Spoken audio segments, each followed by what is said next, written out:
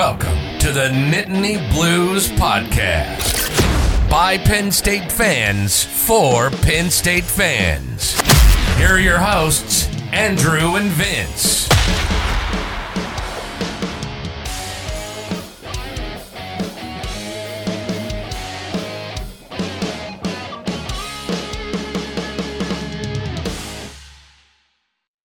What's up, Nittany Lion fans? Welcome back to the Nittany Blues Podcast. We are here, and Vince, for the first time since August, we don't have a football game to preview. Yeah, it's a really weird feeling, not having a football game to preview. The seasons are kind of changing, but the good news is Penn State does have one more football game. It'll be a big bowl game. We got conference championship football coming this weekend, so a lot of exciting things to talk about. And I think I have something that is going to excite a lot of Penn State fans. We just got breaking news today that Canyon Pizza is back and open. Andrew, how are you feeling about this news? I feel like we need an emergency pod just for this news. It makes me feel like God does exist, Vince. I can't understate enough just how happy this news makes me. Yeah, I can tell. And I remember when I broke the news to you that it was closing, I could just tell like your heart sunk and it like broke your soul in half. So It did. I was very happy that I was able to deliver some positive news, a little bit different. So what are your thoughts on this? Any other thoughts? No, just super glad that a State College staple is back, and hopefully they'll be able to keep their health violations under control at Canyon Pizza so that everybody out there can enjoy $4 deals for years to come. Yep. So, and if you like Canyon Pizza, get back there before it closes again. That's right. Get your dollar bills ready. All right. So what do you think, Andrew? Are you ready for the Penn State Roundtable? I am, yes. But first, I think I want to, share a little bit of other exciting news here within even the podcast. bigger news Yeah. than Canyon. Yeah, we've got some very exciting news, something that's been in the works for a very long time. We now have a merch store. So we've had a couple of you ask for some Nittany Blues shirts and some other memorabilia, and we finally have it. So if you go to nittnyblues.com/shop, you'll find a selection of shirts, sweatshirts, long sleeve shirts, hats, and mugs that sport the Nittany Blues logo that you can go out and represent your favorite Penn State fan podcast. And I'll personally vouch that the shirts and the sweatshirts fit very well. They're very comfortable. So I'm very happy with how everything turned out there. So if you're looking to get some Nittany Blues merch, now is a great time to do so. We have a coupon code running for not only the holiday season, but also just for the initial launch of the store. So you go to nittnyblues.com/shop and use code HOLIDAY10. You'll get 10% off your order until December 20th. And all I'll recommend is that you get your order in quickly so that it's there in time for the holidays to have either for yourself or for your loved ones. But super happy to finally have this off the ground, and can't wait to be sporting some trendy new Nittany Blues logo stuff. How about you, Vince? Yeah, I'm really excited. I definitely appreciate all the hard work you put into getting the store together. Nittany Blues fans, you got to get out and get some apparel just because of how hard Andrew has worked and because the products are awesome. And again, part of that discount is because we love you guys so much. We really appreciate the support that we've been given on this podcast, just from, random Penn State fans, people home in Selinsgrove here in State College. We've had a lot of great support. So, that coupon code is for you. We appreciate you guys. And, selling that is going to help keep the pod running. So, definitely appreciate you guys, and we are excited to continue to give you some awesome content as we cover Penn State sports. Well said, Vince. So hit us with the roundtable. This week was a crazy week in basketball. Men's basketball, they had a win and a loss. They beat Lafayette on Black Friday in the BJC 70-57. Saw a lot of good things in that game. We have a podcast just on that game, more in depth. So if you go back to episode 39, you can catch that recap there. And then last night, we had lost a heartbreaker to Clemson, 101-94 in double overtime. We will have a recap on that game soon.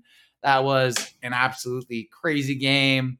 which included a Andrew Funk banked 3 to send the game into overtime, and a Clemson player, Hunter Tyson, went going the entire second half and overtimes without missing a shot, and Jalen Pickett doing Jalen Pickett things, Seth Lundy doing Seth Lundy things, and all the usual companies. So that was a crazy game. There's a more in-depth analysis of that coming up in the next couple of days.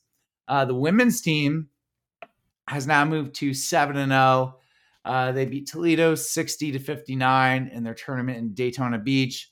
They beat Fresno State 68-49, and they're actually playing Virginia, or just finished up playing Virginia as we're recording, in the Big Ten ACC Challenge. So that was at the BJC this evening. On Saturday, they will be playing Minnesota at 8:30 on the Big Ten Network. Women's volleyball is set to get ready for NCAA tournament play. They beat Northwestern 3-1, and they also beat Purdue 3-2 on senior night. So they finished, on a high note for the season. They will be playing UMBC on Friday at 7:30 p.m. in Rec Hall for the first round of the NCAA tournament. The winner of that game will be playing Saturday at 6:30. It'll be either UCF or Riel in Rec Hall. So if you are in State College this weekend, you can not only catch some women's volleyball, but you can also catch some men's hockey. Men's hockey moved to 13-3 on the season. They're up to number 6 in the college hockey rankings. They beat Alaska Fairbanks in a close game, 3-2 and 2-1 in their series. So 2 1-goal wins after a tough weekend series against Michigan State. This weekend, they'll be playing Ohio State at 7 p.m. on Friday night and Saturday at 5:30, and that will be their annual teddy bear toss game.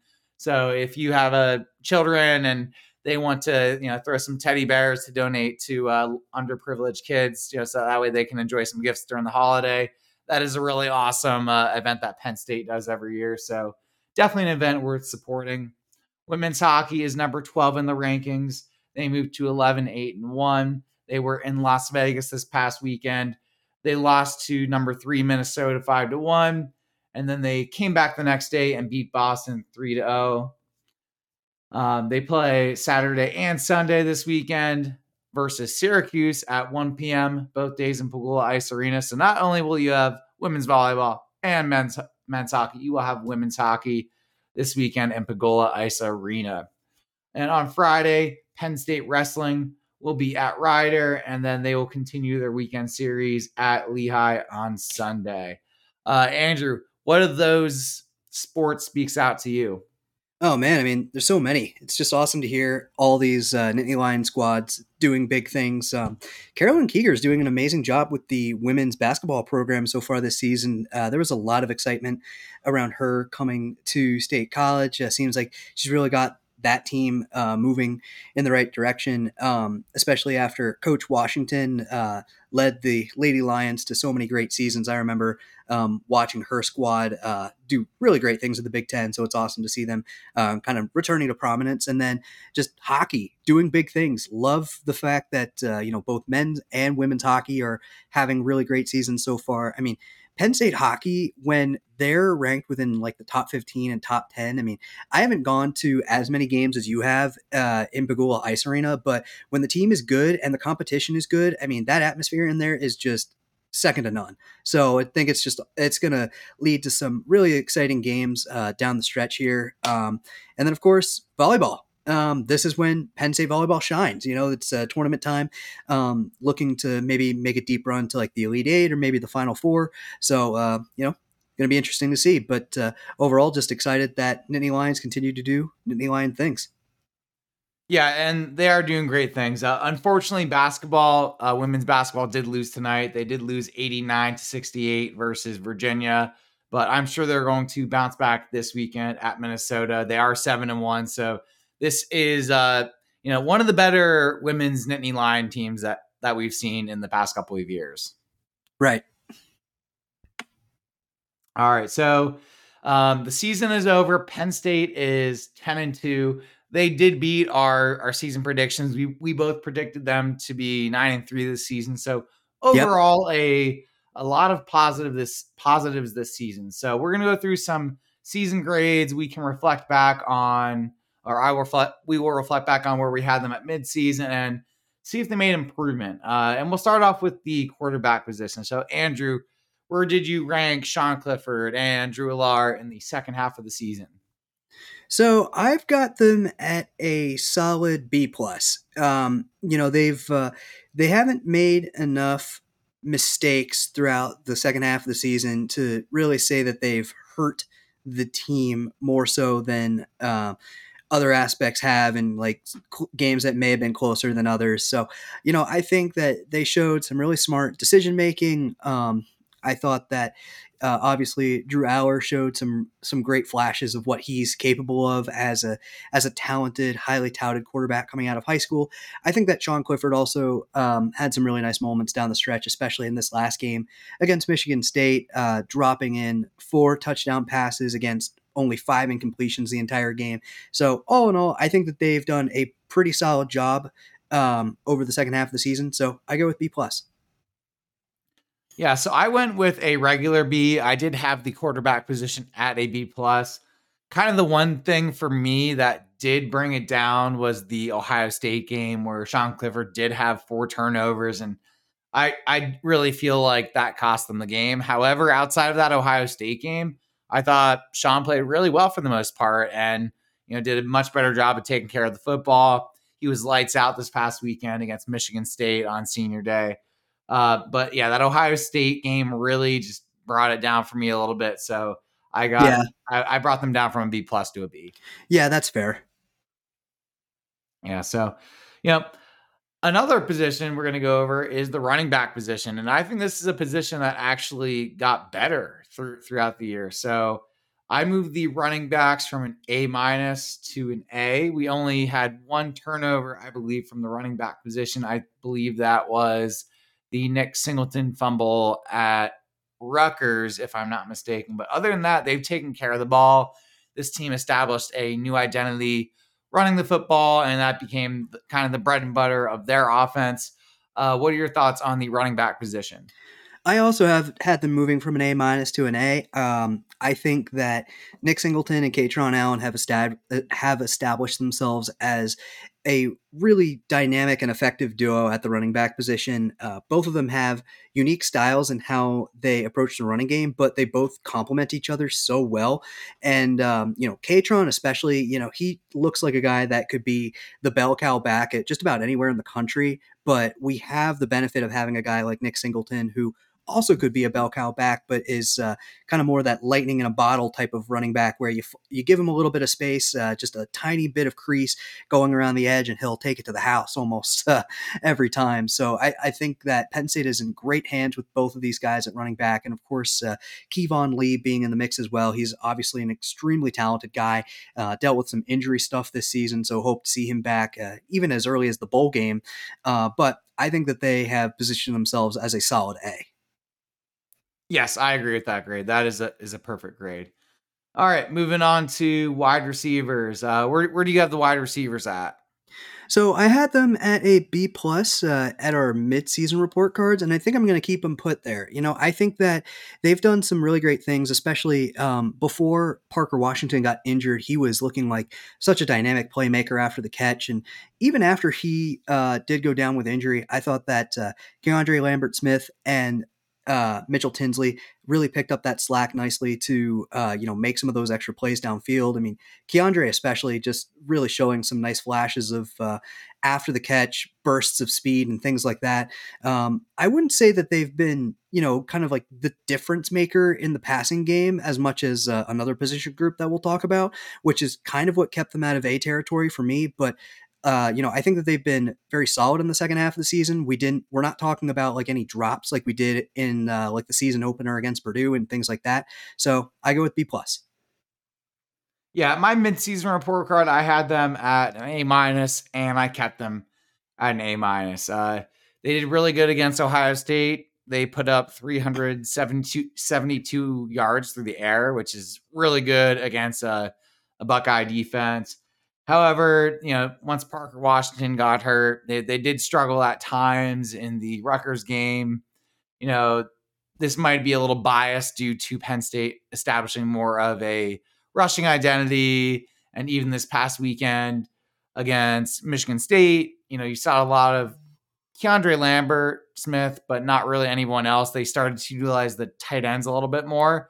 So that did take away from their targets. So that might impact my grade a little bit. So, they did get better with the drops. So overall, saw some good things. They weren't quite the strength of the team like they were earlier, but I still think the group deserves an A-. Gotcha. All right, moving on to tight ends. What do you got? So for me, the tight ends, this is an A+ group. This is, in my mind, the best position group of the offense. They're so dynamic, they're so effective, and they're so complementary of each other in what they're good at between Brenton Strange, Theo Johnson, and now Tyler Warren, that, they've added new dynamics to the offense that we haven't seen from the Penn State offense in quite a bit of time. We've had really good tight ends in the past. If you want to look at like Mike Gesicki, Pat Fryermuth, Jesse James, and others, but Penn State hasn't had a group like this that's been so effective in the passing game, especially in the red zone, but also being such a factor in the run blocking and being so good at it to really spring these young guys, these young running backs loose for the big gains that they've been able to get. So for me, if I'm looking at other position groups on the offensive side, I kind of find myself measuring them against the tight ends. So for that reason, they have to get an A+ from me. Yeah, and I think that's fair. I didn't have them quite as high. At the midseason, I had them at an A-, and then I did raise it to an A. The reason I raised it to an A was because you really saw the emergence of Theo Johnson, making big plays, especially, deep down the field, which is really huge for this Penn State team to get some big explosive plays. You had Tyler Warren, who would just seem to have clutch touchdown catches in the red zone. However, Brenton Strange was a little bit more quiet. That's not necessarily his fault, just because the targets weren't there like they had been earlier in the season, but he's still a great player. He received a Big Ten award as well, third team, I believe. So, he did some big things. So that's why I have the tight ends at an A overall. They're, really good. And I look forward to seeing how they do next year and in the upcoming bowl game. Yeah, agreed. I think they'll be I agree. I think they'll be a huge factor in this bowl game, especially as they, continue to be at their most productive selves offensively.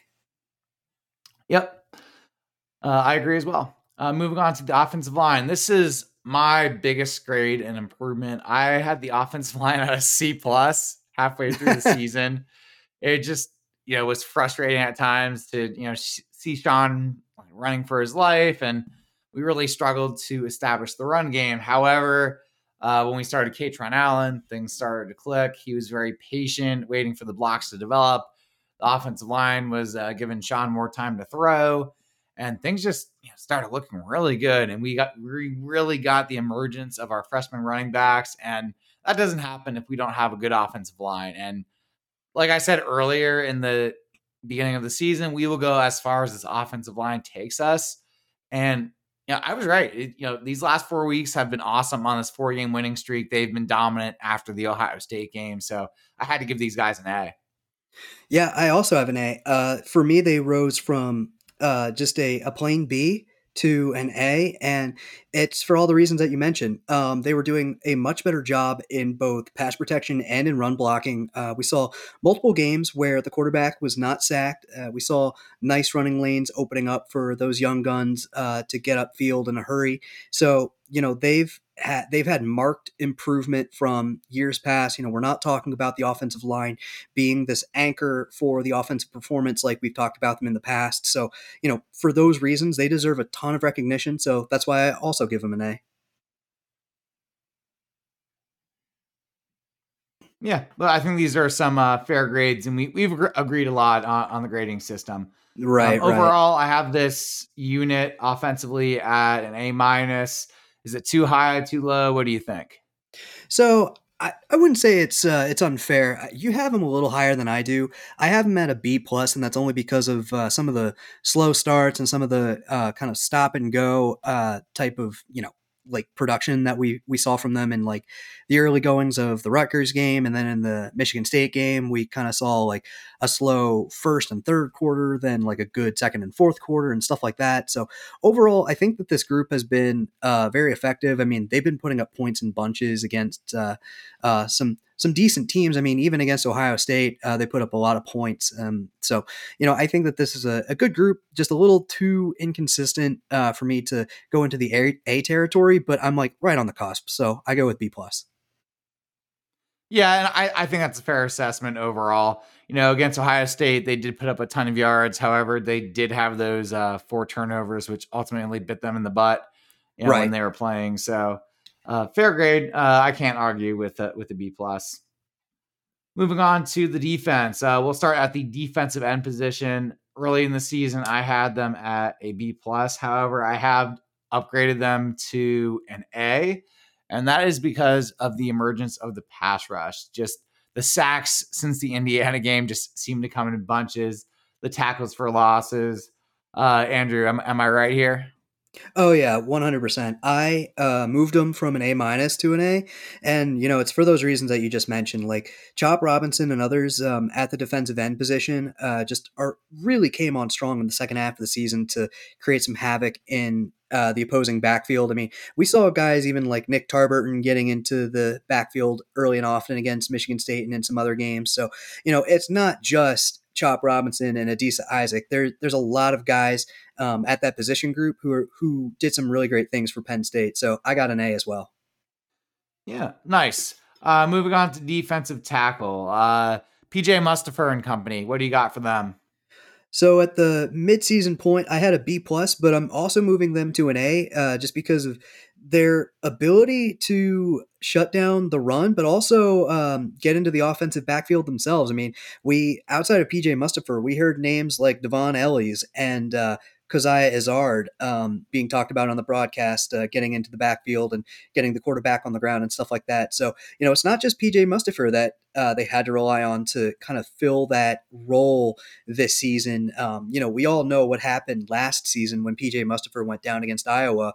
Like Penn State couldn't stop the run at all after that point. That really isn't the case this season. So I think it's a really nice indicator of how far along those guys have come in that position. So I feel really good overall about the defensive tackles moving into next season. And for now, I have them at A.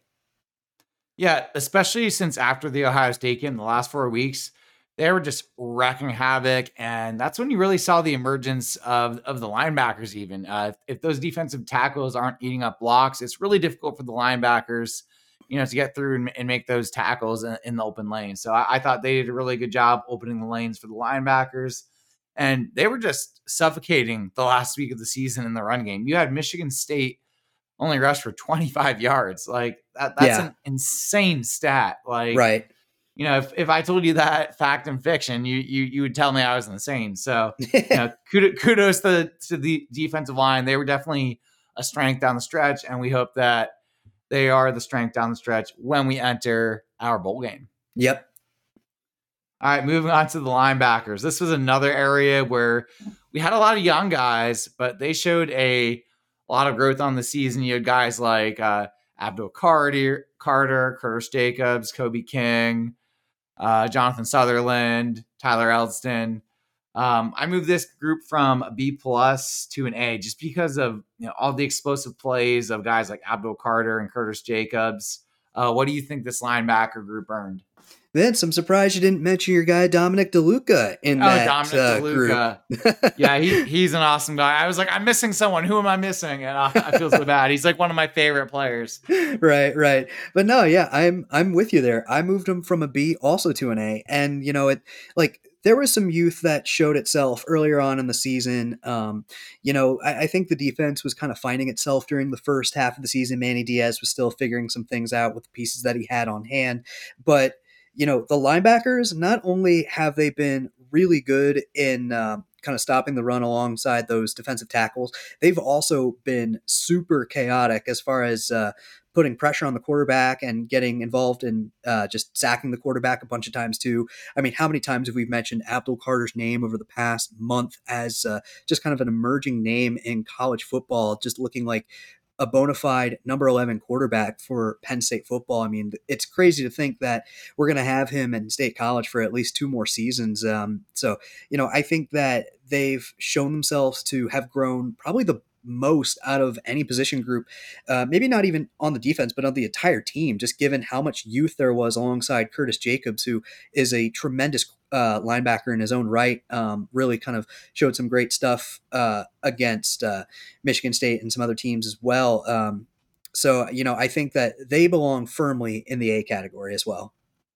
Yeah, I agree. And it was really awesome to see Carter and DeLuca both speak at the quarterback club. And it was cool to get to know them, as people off the field. And, they're both awesome dudes, and, really looking forward to, see them improve. And hopefully Manny Diaz is here for at least another year so that he can help this front seven who just really found themselves in November. Just, hopefully they can build off that into the next season. Yep. Fingers crossed.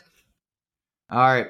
Moving on to the secondary. So the secondary, I was actually a little bit harder on the secondary at the cornerback position. I moved them from an A plus to an A, down a little bit, just because while they were, really great against, teams like Rutgers and really solid against Michigan State, they did not get the job done against Ohio State, Michigan. Really didn't have any problems running the ball on us or, passing it down the field. What are your thoughts on my grade for the corners? Yeah, I think that's a fair assessment. Like when you look at the passing numbers for Ohio State, I mean, they're pretty jarring. But I think it's also important to take into consideration that Marvin Harrison Jr. has done that sort of thing to just about every team that he's played so far this season. So, I think you got to take Ohio State with a little bit of a grain of salt. As far as the whole group's performance is concerned. I think that there's been a couple times like where we've seen guys not named Joey Porter Jr. Getting beat on a couple of routes. So, I don't want to say that this is like they've lost their lockdown status, but, I do also have them moving from an A plus to an A. It might be a little too harsh just because I guess we do expect so much of them because we've seen like what they're capable of doing against half decent passing attacks. I mean, we saw them just absolutely smother Maryland, which is a half decent passing offense. And that was also due in part to a really effective pass rush and things like that. But, I still also have them at an A. Yep, I agree. It's a good grade. Moving on to safeties, I had them at an A as well. They did some really nice things. I thought Jair Brown especially played really well down the stretch. So, they were very good. However, didn't get the job done against, the Ohio States and the Michigans. So, that was a group I was hoping they would, really shut them down so that, we could put more guys in the box. However, that just didn't happen. And we couldn't lean on that group enough to get the job done. And I was impressed that, with how they did, towards the end, especially with us sending more rushers, that obviously gives you, a lot less, help, with guys in coverage. So I thought they did pretty well, but just because we didn't get the job done against, Ohio State and that group of wide receivers, I have to give them an A. Yeah, I'm in the same boat. I think that Jair Brown is going to be somebody that Penn State football, like the team and the fans, are going to miss next season because he does a little bit of everything for Penn State. I know we also got some news earlier today that Joey Porter is going to be declaring for the NFL draft, and he will be, heading to the NFL next year. He won't be at the bowl game. So we're losing half of our starting secondary. So overall, I have this defense at an A, just like the midpoint in the season. Big part of that is because of just the improvement of the front seven and the pass rush. And, even after the Indiana game, they, led the Big Ten in tackles for loss. And that continued throughout the end of the season. I can't see a team going ahead of them in that statistics. So overall, I got this defense at an A. What do you have, Andrew? Yeah, I also have them at an A. I mean, this has been a consistent group. This has been a unit that we've been able to rely on down the stretch in the season in games like the Rutgers game and in the Michigan State game when the offense was kind of trying to find its footing, get into some rhythm. The defense came out firing in both of those games, just getting into the backfield early and often. Just a joy to watch them go to work and watch the exotic blitz packages that Manny Diaz was putting together. So yeah, I mean, this has been a really solid group. Just maybe a few extra stops here and there, maybe an extra win in the season total, and they would have been an A plus. But I still think that they're a solid A. Yep, that's an absolutely fair grade. Moving on to special teams. We'll start with Jake Pinniger. So Ugh. early in the season, I had him at a C. After the bye week, he did start to play a lot better. He was making some big kicks. I thought he was playing good. However, things all went wrong when I made a communion prediction that Jake Pinniger would be perfect against Michigan State. I had faith in him. He was doing good. Got a little overconfident. Then he misses 2 field goals in his Beaver Stadium finale for the season. So that brought him down from an A to a B for me, but still improvement from the first half of the season. What do you think, Andrew? Yeah, so I actually had him improving from midseason as well. I had him at a C plus in midseason, and for this report card, I'm going with a B minus. I would say the couple of missed field goals in that Michigan State game is really what brought it down for me as well. But I would also say that just kind of the inconsistency on some of the kickoffs, just too many kicks going out of bounds for my liking. Thankfully, I mean, the defense was good enough to just snuff out any hope that the opposing offenses had, even with half decent field position. But I would like to see more of those kicks just go straight through the end zone for a touchback. I mean, still don't really understand why we didn't have Gabe Nwosu doing more of the kickoff duties like we saw in the very beginning of the season. That's not really something that James Franklin had commented on too much. But I still think overall Jake did a serviceable job. Definitely had a nice November. Those couple of missed kicks against Michigan State were potentially scary. So he gets a B minus from me. Sounds good to me. Moving on to Barney Moore. Early in the season, I had this guy at an A plus.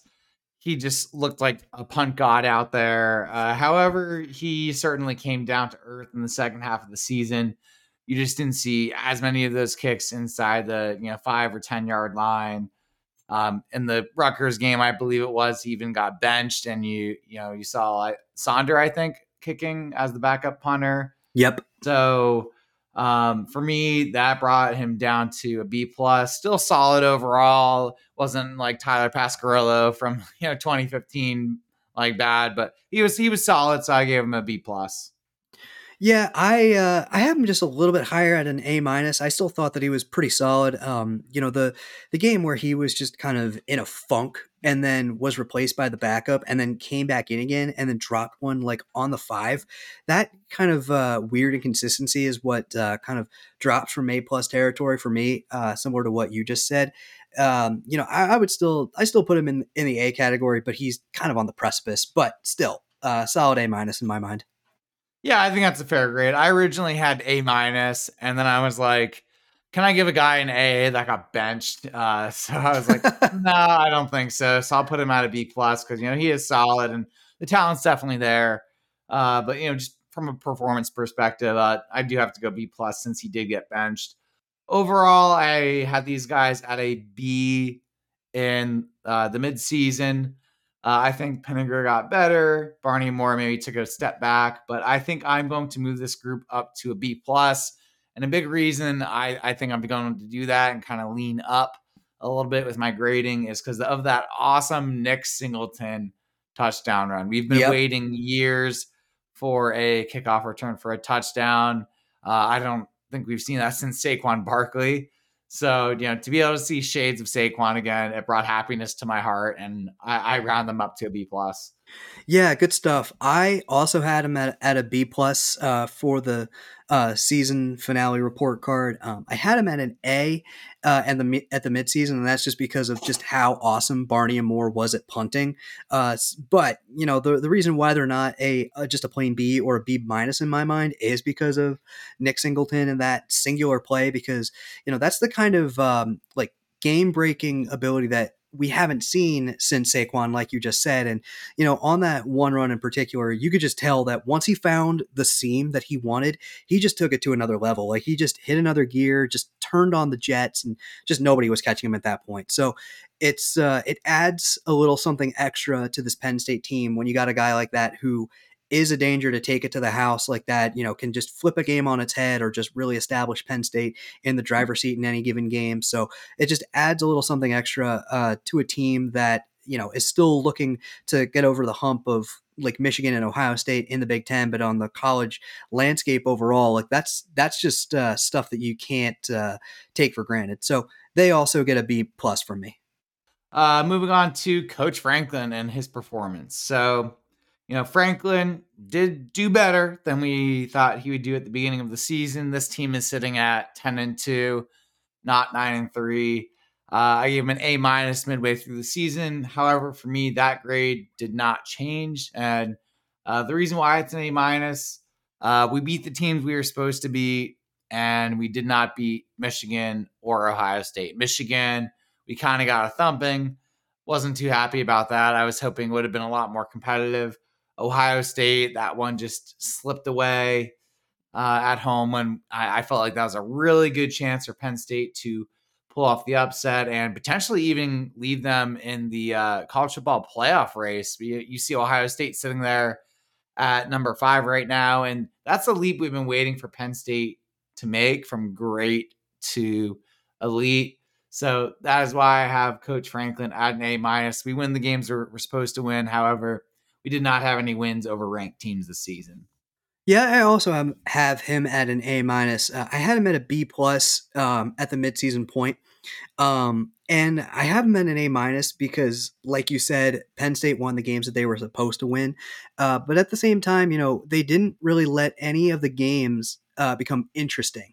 And what I mean by that is that, you know, maybe outside of Michigan State for just a little bit, Penn State was in the driver's seat for pretty much the entire game against all of the games outside of Ohio State and Michigan. Like we talked about, like Indiana being a little interesting, just given some of the history there. We've talked about Maryland being potentially interesting, given, you know, Talia Tagovailoa's ability and Mike Locksley and that offensive group liking to throw the ball around. Like none of it mattered, and you know, so I think that meant that just means something in the fact that the coaching got these guys ready to play. That all starts at the top. So for me, Franklin also gets an A minus. You know, I thought that this was a pretty good year for him. Looks like we both agree. Moving on to Mike Yurcich.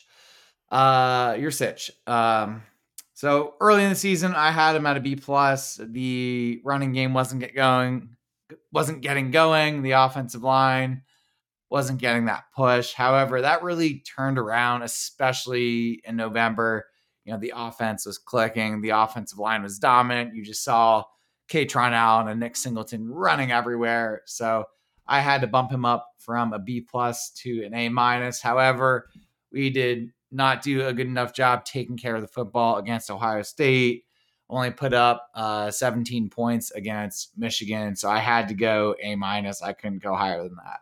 What do you think? Yep, I also have an A minus. There were just some wrinkles thrown into the offense that I thought really added something to the playmakers that they have, especially at tight end and at running back. That really just, to me, just looked like Penn State was making the most of the guys who could do the most damage offensively.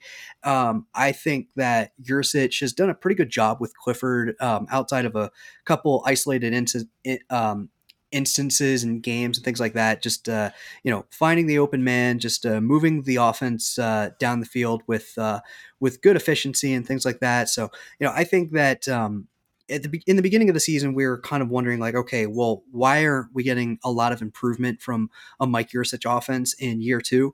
But at the end of the season now, I think we have seen that improvement. So he moves from a B to an A- for me. All right, great stuff. And yeah, I also think, the improvement of the tight ends and using them better, in the scheme, I think that helped a lot as well. So credit to him for making those improvements. Yep. All right, moving on to Manny Diaz.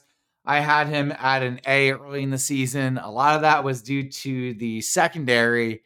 However, it was kind of a little bit of a role reversal. We had our front seven just being dominant and wrecking havoc, especially in the month of November. You just saw the tackles for losses and sacks just all over the place. A lot of that's due to the scheme and him drawing up these exotic blitzes where, teams like Indiana, Rutgers, Michigan State, Maryland, they could just not figure out what was coming at them. They had Penn State's, only shutout of the year, 30-0 against Maryland. That was a great game. And if they close out the game against Ohio State and play great football for 60 minutes instead of 50, you're looking at an A+ for Manny Diaz. However, since we did not pull off that Ohio State game at home, I have to leave him at an A. What do you think, Andrew? I'm in agreement. Yeah, it's an A, but it's a solid A. Penn State is very lucky to have Manny Diaz on the squad in replacement of Brent Pry, who of course went to Virginia Tech. I mean, this defense has just kind of evolved itself into this sack happy, just chaos inducing defense that offensive coordinators just have fits trying to figure out, because not only now do you have to deal with a slew of cornerbacks that are very good in man coverage, you also have to deal with just there always being seemingly an unblocked rusher coming after the quarterback in the likes of Top Robinson and Abdul Carter and Nick Tarburton and a bunch of others. You even have like corners and safety blitzes coming in there. I mean, it's like, what do you do if you're an offensive coordinator? So for that reason, Manny Diaz deserves a lot of credit. I think that, I agree that in some of the, some of the marquee Big Ten games where Penn State got ran over or, kind of sliced and diced it a couple of times, that's what keeps him out of A+ territory for me. But I still think an A is a really, really good grade for a really great coordinator. Yeah, I agree. And he did a great job, especially for coming into year one. And he really figured out these guys pretty quickly. It only took him about 8 games into the season. And that last month of November, if you just count those last 4 weeks, it's an easy A+ for Manny Diaz. The defense was incredible, clear strength of the team, front seven came alive, and you got those awesome guys in the secondary. So, all in all, I think these are, good grades for the coaching staff. And, hopefully we get to have them all in Happy Valley next year. Moving on to some other awards that I have. For the most underrated player award, I have Sean Clifford. He, outside of that one really bad Ohio State game with the 4 turnovers, he was really good throughout the course of this season. And even in that game where he did have 4 turnovers, he threw for over 370 yards. So I thought he was very underrated. You had, some of those fans booing him. And his veteran leadership was really key in this season for the success of Penn State. 10-2, being ranked at number 8 at the end of the regular season. It is a great achievement for Penn State football, especially being unranked at the beginning of the season to just get into the top 10 at the end. I think speaks great volumes about, the coaching staff and the ability to recruit and the players to execute on the field. So what are your thoughts on my most underrated player for Penn State? I think it's spot on, and I think you could say underrated and underappreciated. Like, Sean, for the most part, did a really solid job this season. I think you hit on an interesting point with his veteran leadership. We're talking about a lot of young guys offensively, like not only in Katron Allen and Nick Singleton, but along the offensive line as well. Like, you're talking about a lot of new faces that were in that offensive unit. And my dad actually had a pretty good point in our last Bill and Fred's Excellent Tailgate segment, where he said that Sean Clifford kind of provides a calming presence. And I think that's actually pretty true, because he just really did not get phased by anything, didn't seem like he got too high or too low. And, because he's just a guy who's been there for so long that, he just knows how to kind of navigate the emotional roller coaster of a college football game. So I think that he was a great shepherd, not to get like too profound with this, for Penn State football and these young playmakers to kind of go into 2023, and was a really great mentor to Drew Aller, and just kind of showing him the ropes, showing him the way that he prepares and stuff like that. I think that's going to pay tremendous dividends. I think he's also a guy who's like smart enough and has enough emotional intelligence to understand kind of the dynamics of a guy like Drew Aller coming into the program and having a lot of people wanting him to start. Like it didn't seem like he let that get to him. And so he performed his role and his, performed to the best of his abilities almost every week. So I think that deserves a ton of credit just for his mental fortitude. So yeah, Vince, I think that that's an excellent winner for said award. Yeah, and not only that, Sean Clifford has a great sense of humor. When Keandre Lambert threw that dime, with the hand in his face, he hit Theo Johnson in stride. He said to Keandre during the game, "Hey, come on, man! I got Drew trying to steal my job. I don't need you coming too." Right. So yeah, awesome guy. I'm gonna miss him. I'm ready to see what Drew Aller can do, but definitely gonna miss Sean. He's one of the better quarterbacks that Penn State has ever had. He won us the Cotton Bowl. Yeah, that might take us to another New Year's Six game. We'll see if we're fortunate enough to get in there. I think we will, depending on how things shake out. And another stat is he's the most accurate passer in Penn State history, like the highest completion percentage. And people are booing this guy. Like, it's like, come on, guys, what are you doing? Like, he has the highest completion percentage in Penn State history. Yeah. I mean, it's funny, like when you look at it in context, because I remember watching football games there as a student when Matt McGoin and Rob Bolden were switching in and out at the quarterback position, and Penn State didn't know like who they were going to have under center. So it's like, we might all be excited for Drew Aller, but we should definitely appreciate Sean Clifford more. Yeah. And I'm really happy we do have him for one more game. I know I was definitely in that, Drew Aller boat. We need him to win a New Year's Six game, but I think we can get it done with Sean. He's, he's rebounded really well from that Ohio State game. And for me, again, part of being a fan is you get a little over emotional, and I just couldn't stand the 4 turnovers, especially when the offense was moving down the field and the defense is playing so well against Ohio State. For me, that hurt my soul a little bit, but it was really nice to see him bounce back and really be awesome the last 4 weeks of the season. So, credit to him. I'm excited to see him lace up one last time for the blue and white. Yep, same here. All right, moving on to most improved. I kind of had a 1A, 1B here. You have the offensive line and, the front seven and the pass rush. However, I definitely have a deep felt appreciation for the offensive line, so I had to give them the most improved award. It was just so nice to, have that pressure off of Sean, and he could just hand off the ball to Katron Allen or Nick Singleton, and it got you 4, 5, 10 yards of carry. And it was so nice to see the offense methodically move down the field with ease, which is something we have not been used to, as Penn State fans in recent years. We've been more used to, even in the past when we won the Big Ten championship, you're used to seeing Saquon just making guys miss and Miles Sanders dancing around, making guys miss and getting those explosive runs, but also having a lot of negative runs. You did not see nearly as many negative runs, especially in that last half of the season. So I had to give this award to the offensive line and the big uglies up front. They earned it. Oh my God, 100%. I mean, you could even talk about like most improved unit for Penn State football in the past 5 years, and it would probably go to this offensive line. I mean, they became such a staple for the offense going into the final third of the season. I mean, like we're talking about, the emergence of like the running game and the effectiveness of the tight ends and stuff like that. Like none of that happens without the offensive line. And what's even more impressive with their performance down the stretch is that they did a lot of that without their best player. Olu Fashanu, we haven't seen him since he got injured. Forget in what game, but we saw Drew Shelton in the last couple of games, and he, I thought, did a pretty good job at left tackle. And so they were shifting some guys around, but they were still performing very well.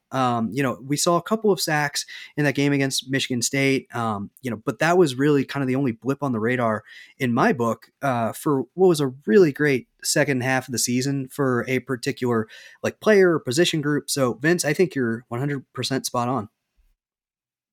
All right, excellent. I'm happy you're agreeing with me a lot more on this podcast than the last one. All right, moving on to offensive MVP. This might come as a little bit of a surprise, but I thought our offensive MVP was Katron Allen. He was just so patient. Once he kind of got that starting role, I noticed that the offense seemed to move down the field better.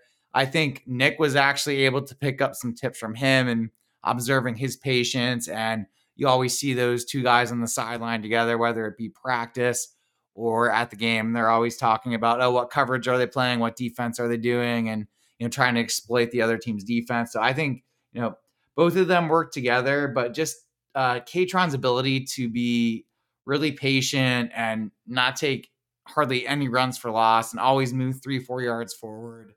I had to give him this award. You know what? There's probably a couple of names that I'd pick out of a hat here, but I still think I would probably arrive at Katron Allen as well. Penn State, when we think about prolific runners of the football, you just mentioned Saquon and Miles. Like those are guys who, we saw, kind of take it to the house every time you saw these guys try to take it to the house every chance that they got.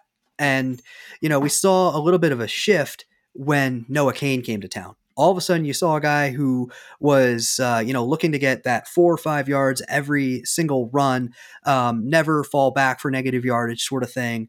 And, unfortunately he dealt with some injury stuff and ended up leaving the program. But then I think you saw kind of the reemergence of that running style in Katron Allen.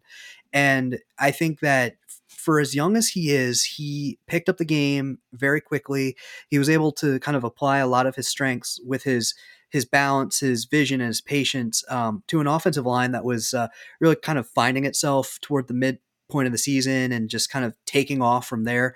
I thought they complemented each other beautifully. And I think that Katron, just kind of showed that he was going to take the yards that were given to him, but he was also going to break some tackles as well. We saw a lot of broken tackles in the game against Rutgers and even in against like Indiana and some other games. So, I mean, he looks like a really solid back that you can rely on. Didn't really have any like fumbleitis or anything like that. I mean, I think he put it on the ground against Northwestern once, but then again, everybody put it on the ground in that game.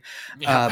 So I think that, I think that's a very worthy winner of the MVP award.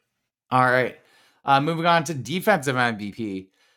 This one was, a little more difficult. However, I ended up going with Abdul Carter. Those last 4 games, he was just like a missile over the field and just hitting the gaps. It seemed like he was always making the right decision. Lots of tackles for loss, lots of sacks. So I ended up giving him the MVP. It's just seeing that 11 out there makes you think of Micah Parsons and, just gets you excited thinking of those memories. Was I right, Andrew, with Abdul Carter, or would you give someone else the defensive MVP? You know what? I mean, like, obviously there's so much hype and so much excitement around Abdul, and rightfully so. In my mind, I'd probably put him at 1B, and it's a very close 1B. But the guy that I'd have at 1A is Jair Brown, and the reason why I'd put him there is just because of his kind of do-it-all ability for the Penn State defense, because he led the team in tackles and interceptions, and he was getting involved in those blitzes as well, coming down for some of those safety blitz packages, and was just kind of had a nose for the football, never seemed to like get a play or never seemed to let a play really go over his head, was like limiting the big play wherever he could. So I just thought that he was such a consistent, strong presence for the Penn State defense all season long. So that's why he'd get it. That's why he gets the defensive MVP award from me, but I definitely can't fault you for giving it to Abdul. Yeah, and Jair Brown was definitely my 1B, and I thought about giving it to him. It was really close between him and Abdul, but yeah, I definitely got caught up in the 11 and the Micah Parsons. I guess mystique, to it. I don't know if that's the right word. Well, I mean, yeah, it's like, how could you not though? I mean, the guy just looks prolific. He it just seems like he can get into the backfield at will. Like that's rare stuff. Yeah. Do you want to know a funny story? Yeah. So Abdul Carter, originally when he came to Penn State, he wanted the number 22 because that's what he wore in high school, right? Oh, okay. And that's Capoletti's number. And when he asked Coach Franklin to get it, Coach Franklin was like, "You can't have that number. It's retired." And he's like, "What do I have to do to earn this?" And he's like, "It's retired." So like, that was really funny, to hear about. And I think he should get to wear number 22 if he wins a Heisman. Oh, yeah. You know what? Yeah, we can make that a universal rule at Penn State that if you win the Heisman Trophy, you can wear just about any number you want. Like, I think that would be such like a cool thing since like he's the only one and I think he's the only number that's retired at Penn State. Yep, so it is. I think that would be really cool. It'd be like, you are a Heisman and you come back to Penn State, you get to wear number 22. I think that'd be really awesome. So what about in 2 years when Drew Auer wins a Heisman? Would he then come for his like the next season as number 22 as the quarterback? Hey, I wouldn't complain if we had him an extra year. Yeah, agreed. But now that is funny that he would like so desperately want this number, but then just end up wearing like the most iconic linebacker number for Penn State. Yeah, absolutely. All right, moving on so I had an award for the most fun player to watch, and for me that had to be Nick Singleton. Just seeing those several explosive runs against Auburn, and the kickoff return for the touchdown, and kind of giving you shades of guys like Saquon and Miles Sanders. He kind of reminds me a lot of Miles Sanders, especially with how he's running on the Eagles right now, and for me, I just had so much fun watching him this year and look forward to watching him in the bowl game in the upcoming years. So I gave that award to Nick Singleton. Yeah, good stuff. I mean, it's very easy to give it to him. I would actually give this one to Abdul. I think that in the second half of the season, just seeing him on the field and just watching where he was, I haven't really done that since Micah and since a couple of other like linebackers. I think that, that's the kind of stuff that is exciting for fans, but it's also just so cool to see, like from a defensive coordinator position perspective, like just seeing how they utilize a player with that much versatility and that much skill and speed. So for me, he was the most exciting player to watch, probably in the second half of the season. If I had to go like for the full season, it would be very close between him and Nick Singleton. I mean, Nick has just done so many things, not only in just the running game, obviously, but in the return game as well. That I mean, it's always exciting to watch a guy who is a touchdown or is just like 2 steps away from a touchdown every time he touches the ball. Yep, I agree. The reason I gave Nick Singleton the edge is because usually it's a little bit more fun when you're seeing your team score. So offense gets a little bit of that bias. So that's fair. Yeah, that's fair. I think for me, that's what put Nick just over the edge of Abdul. But those guys are competitive, so I'm sure they'll be wanting that top spot and give us another good competition next year. Right. Moving on to the best special teams player. I have Barney and Moore. Even though he kind of came down to earth a little bit later in the season at times, really great punter. When Jordan Stout graduated, I was just scared for my life. What is Penn State special teams going to look like?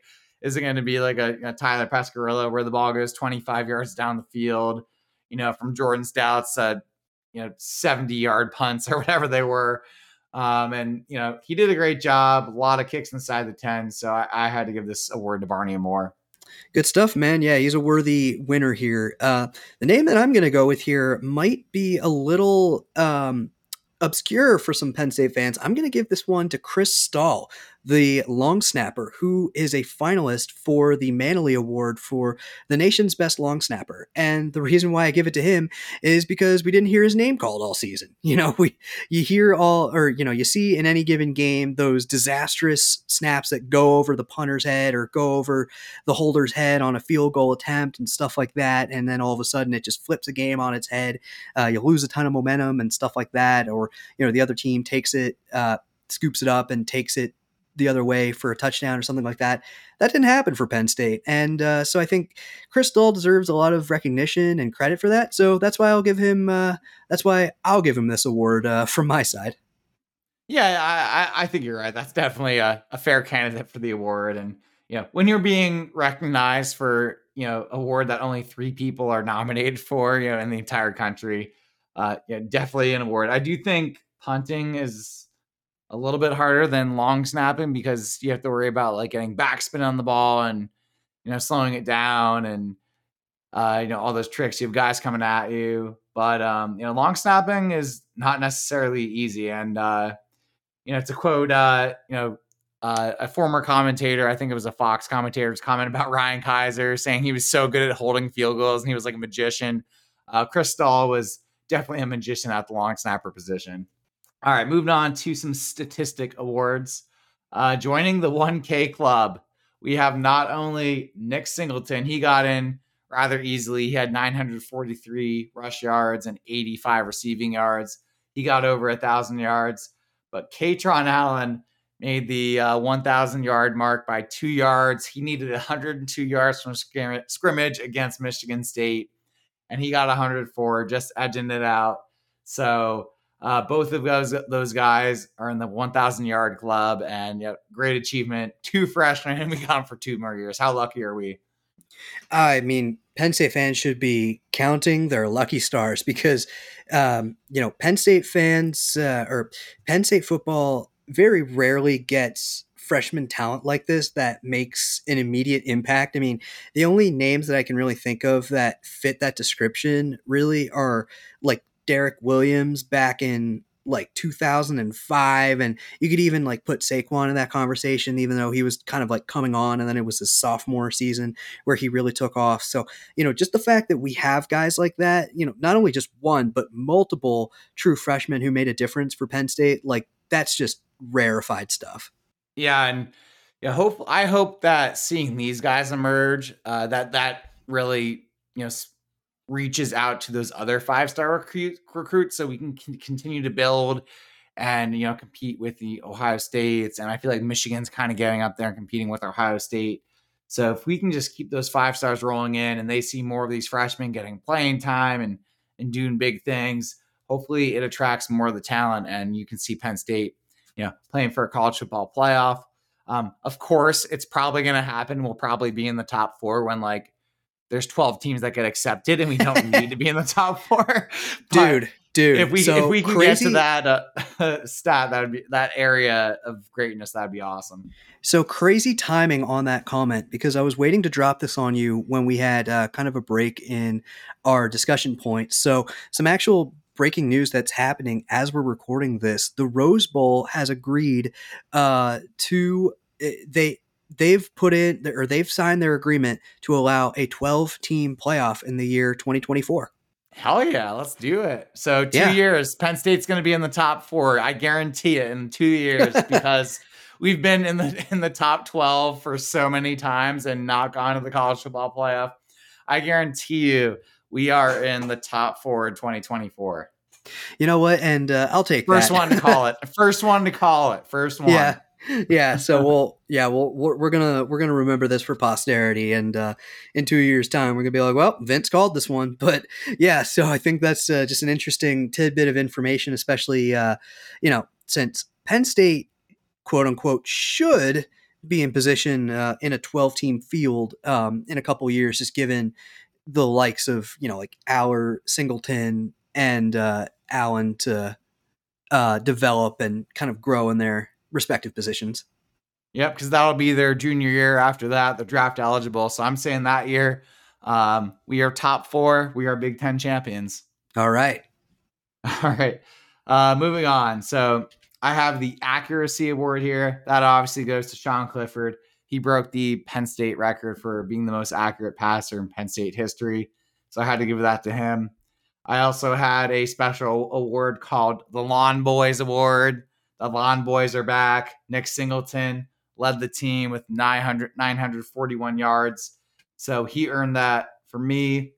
The next award I have is the Yak Master. So I gave this to the player who had the most yards per catch. Andrew, do you know what Penn State player had the most yards per catch? I mean, it's got to be Parker Washington, right? Not Parker Washington. It was actually. Do you want to take another guess? Most yards per catch. I'm actually going to go on a limb and say Katron Allen. I feel like he just had tremendous yardage when you look at the few number of catches he had on the season. So the leader with 15.8 yards per catch was actually Theo Johnson. 19 catches for 300 yards. Yeah, that makes sense. Yeah, he was becoming such a downfield passing threat down the stretch of the season. Yep. The guys, there was a 3-way tie for second at 13.3. You had Harrison Wallace, Parker Washington, and then Dinkins, the tight end. He had 4 catches for 53 yards. Yeah, interesting. Okay. Yeah. So, fun little stat there. He had the most yards per catch. Excited to see him next year. Moving on to our red zone threat. I gave the award to the player with the most receiving touchdowns. Andrew, who do you think earns this award? Brenton Strange. You are correct. He led the team with 5 touchdowns. And an interesting stat I have for you here is the tight ends actually had more touchdowns than the wide receivers this year. So Penn State had 27 passing touchdowns. You had 13 to the tight ends, 11 to wide receivers, and 3 to running backs. Yeah, honestly, that just from the eye test, that kind of makes sense. It didn't seem like Penn State was too quick to run the ball, like when they were inside the 10, which, I mean, I don't really mind because they were doing it quite effectively. It wasn't really until that Rutgers game where we saw Katron Allen just move that whole pile of human beings into the end zone, where we saw a bunch of running backs kind of getting into the end zone from like 10 yards and in. So yeah, I guess that, all in all for me, that makes sense. All right, good stuff. The next award I have is the Bobby Engram Award. This goes to the player. He had the most receiving yards in Penn State history. So that was obviously going to go to Parker Washington. He had 611 receiving yards this year. So he had, he's the winner for that award. The runner-up was Mitchell Tinsley. He had 528. Moving on to my next award, the Tackling Machine Award. This goes to the player who had the most tackles on the Penn State defense. Andrew, do you know who got this one? Yeah, it's Jair, because that's why he got the defensive MVP from me. He had 66 tackles, right? You are correct. 66 tackles. All right, moving on to the Sack Master Award. Who had the most sacks for Penn State this year? Oh man, that's tough. I mean, I feel like it's got to be Abdul Carter, right? You are correct. 6.5 sacks for Abdul Carter. Yeah. Your runners up were Adisa Isaac and Chop Robinson with 4 each. Oh, nice. Okay. All right. So the next award I have here is the Linebacker U Award. And this was pretty close for me between Curtis Jacobs and Abdul, but I had to go with Abdul Carter. He's wearing 11. Curtis Jacobs has the chain. So definitely 1A, 1B type of award for me, but I just have to go with Abdul Carter. Just the talent he has is just crazy to watch on the football field. Yep, agreed. All right, moving on to our next award. I called this the Swarm Award. That means this person was all over the field. So this player had the most assisted tackles of anyone on the team. So they didn't necessarily have the most solo tackles, but they had the most assisted. Who was that player? Huh. Man, that's tough. I'm gonna go with a linebacker. Um, I'm gonna go with Curtis Jacobs. You are correct. Oh, nice. Curtis Jacobs assisted on 22 tackles. The runners up were Abdul Carter and Kobe King. They also assisted on 20. And also, Curtis Jacobs had the only pick six of the season for Penn State. So Right. that definitely goes in that swarming type territory. Oh, totally. All right. Next award, the Turnover King Award. Who forced the most turnovers for Penn State? I guess I got to go with Jair Brown because he led the team in interceptions. I'm pretty sure he caused a fumble or two at points during the season. He did force that fumble on that kick return against Michigan State. So, am I right here? I'm impressed. You are correct. He had 3 interceptions. He forced 2 fumbles, and he also had 1 fumble recovery for a touchdown. So I counted that as well. So that was 6 turnovers that he took part in. So that was great stuff from Jair Brown. Moving on to the No Fly Zone Award, or Lockdown U, whatever you'd like to call it. Which player on Penn State's defense had the most passes defense this year? I mean, it's got to be Kalen because Joey didn't get the ball thrown enough to him to have that many passes defended. Kalen had a lot thrown his way, but he broke up a ton of them. So that's my guess. You are correct. He took it with the landslide. He had 15. Joey Porter Jr. was the runner-up. He had 8. And then you had Johnny Dixon in third with 7. All right. And then our last award, I don't think you're going to have to guess who this one goes to. Tailgaters of the Year. Has to go to Bill Bird and Fred Poundalfi. Oh, of course. Yeah, the undisputed world champions of tailgating. Yep. Every time I see the Wise tailgater of the word game, I'm like, wrong, not even close. So that's because they haven't seen our guys yet. Yep, they haven't seen our guys. So they run an awesome tailgate. If you haven't been to a communion, just come to one. You'll come back. It's a great time, and we love having people around. So hopefully it continues to grow over the years as we grow, with the podcast and our communion family. Yeah, and who knows? Maybe at future tailgates we'll have some merch to give away. So come join us for communion, and maybe you'll walk away with a shirt. Maybe. All right, so those are all of our awards. Was there any that you wanted to hand out before we get to Big Ten awards? Any individual honors? I think we hit on just about all of them. I would just say that the one that I think is the most important out of that whole group was that underrated award for Sean Clifford. There's a reason why he is the leader in like passing yards and passing touchdowns and completion percentage and all these things. So everybody should remember him as a darn good quarterback for Penn State. I agree. These clowns who are going to be unhappy with 1 and potentially 2 New Year's Six Bowl appearances or wins, you can't be too mad at that. Right. All right. Moving on to the Big Ten. They recently released their player awards. Probably the biggest one was Nick Singleton winning Big Ten Freshman of the Year. So huge honor for Nick. Congratulations to him and the offensive line for helping him get there. Yeah, for sure. I mean, I think it was probably an easy decision for the Big Ten to award Nick because, not only did he nearly reach 1,000 yards rushing when he didn't even lead the team in carries, but he obviously made a huge difference in the games as a kick returner so just I think it was an easy decision for them. Yeah, too easy. Moving on to the offense, the highest honor went to Olu Fashanu. He was the second team All Big Ten offensive tackle. And boy, do we get some good news this week. He is a projected, top 10 first round pick, somewhere in that range. And he is coming back to Penn State for the 2023 season. How exciting is this news?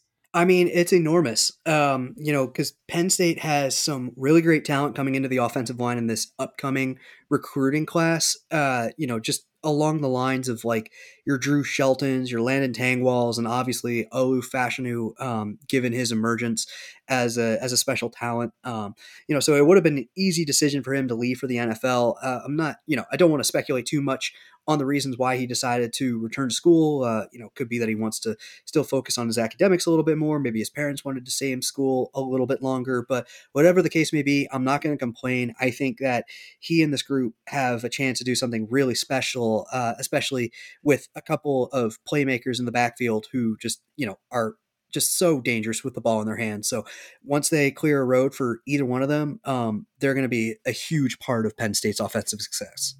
Yeah, and I hope that this is a trend that we continue to see, especially, being a selfish Penn State fan. We're really the ones that benefit from having Olu Fashanu back for another year.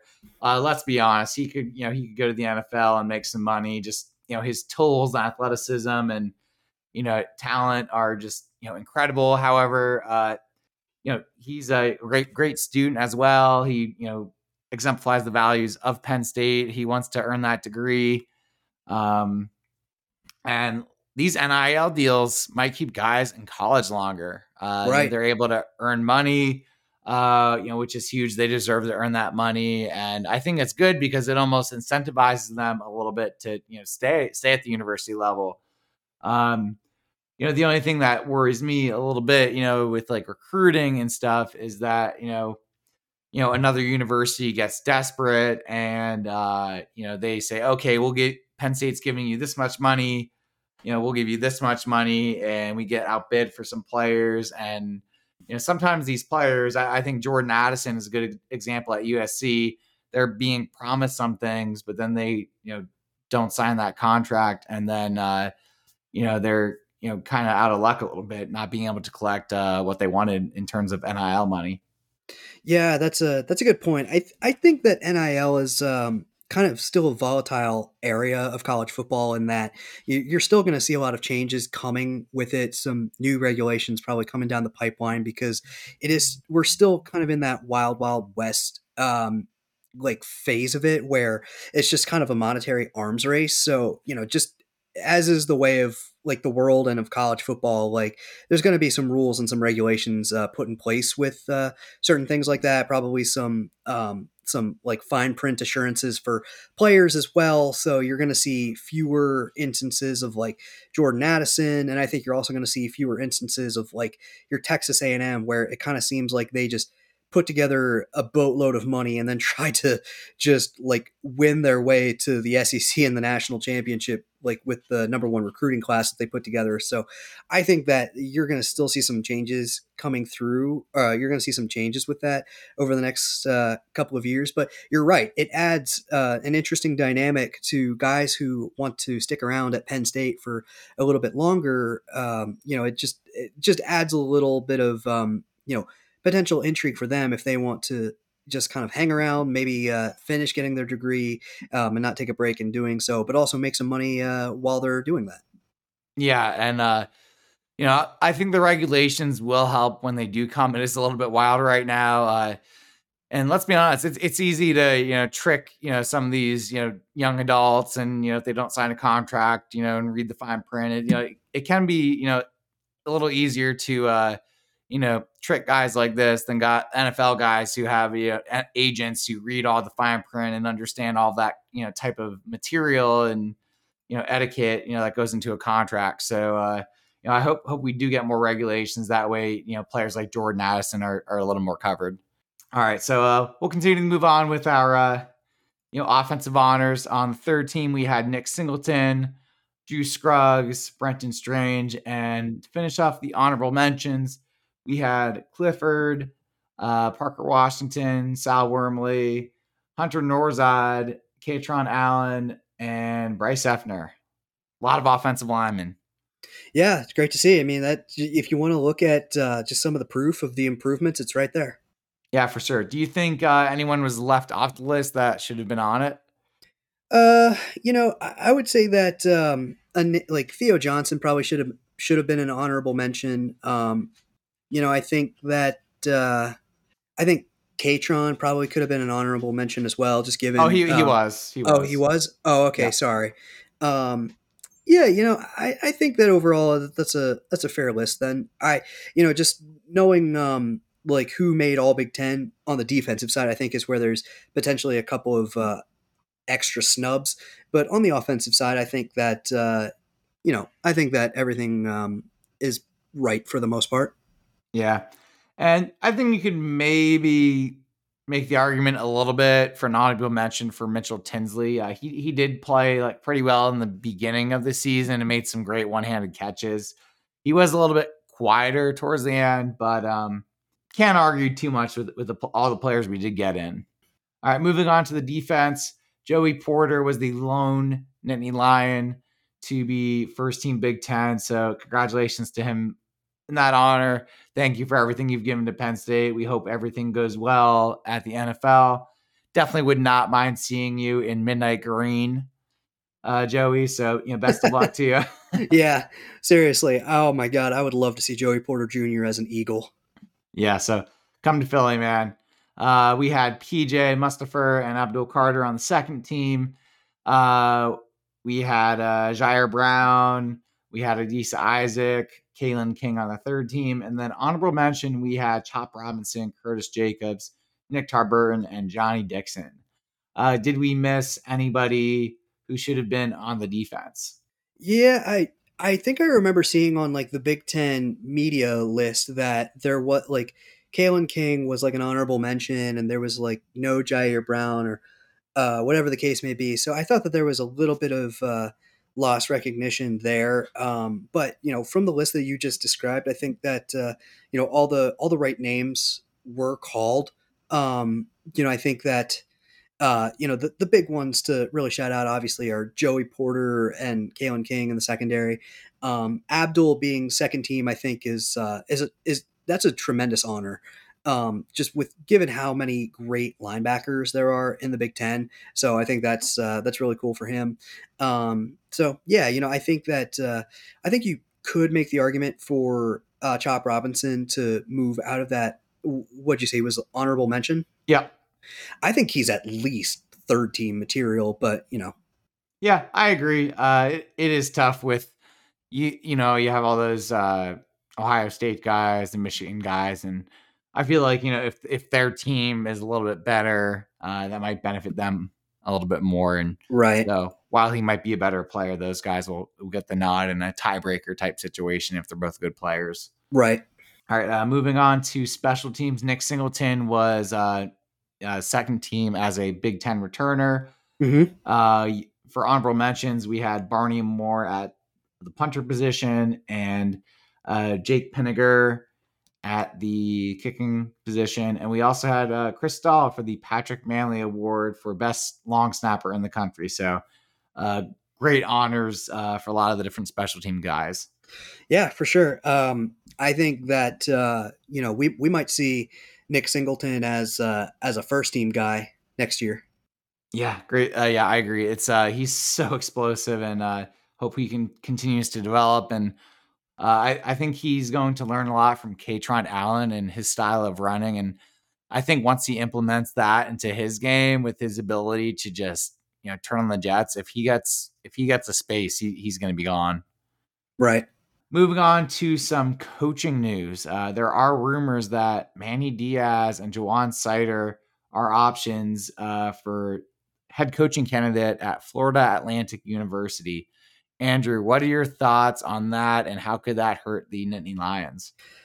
Well, it's not super surprising. I mean, whenever you have a particular unit or position group doing well, those guys are always going to be rumored to be candidates for coaching jobs. I mean, that's just the nature of college football. Like that just means that you have good coaches on your staff. So, in a weird way, that's it's kind of a good thing for Penn State. I mean, that's like what happens with coaches at like Ohio State, Alabama, and now obviously Michigan and Georgia. So it's not overly surprising, but I mean, I will say that it would hurt Penn State, especially. I would say Jawan Sider might be the presence that's most missed out of those two, just because he has been at Penn State for so long. He has done such a rock solid job at recruiting high end running back talent. Obviously, all those running backs love him. I don't think that any of the current running backs would leave to go join Jaywan Sider, but just given his consistency with the Penn State staff and what he's been able to bring to the table, really starting with Miles Sanders, because Saquon, you could argue, was kind of a product of Charles Huff, who is now the head coach at Marshall. But Miles Sanders just really kicked things off in a big way for Jaywan Sider, leading the running backs. And then from there on, I mean, the rest it just speaks for itself. And now it's really culminated into this two-headed monster of Singleton and Allen. So I think he has done a tremendous job, and Penn State would be sad to see him go. And then, I mean, obviously Manny, just being such a great replacement for Pry. I think that he has learned a lot about the pieces that he has available with the likes of Abdul Carter.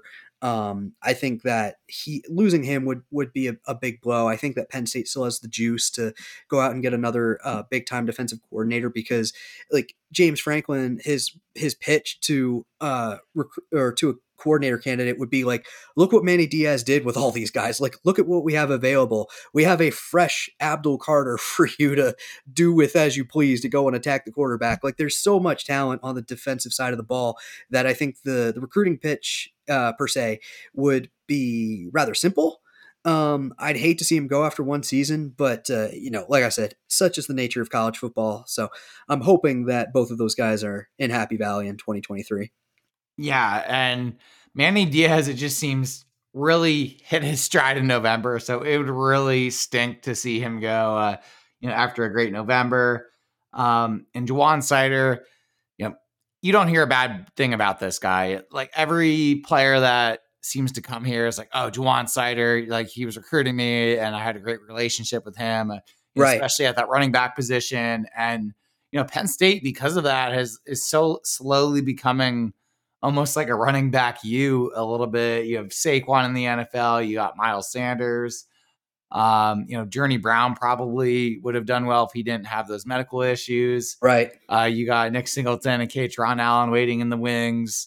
So, Penn State is the place to go if you are a running back, and Jaywan Sider, is an awesome coach.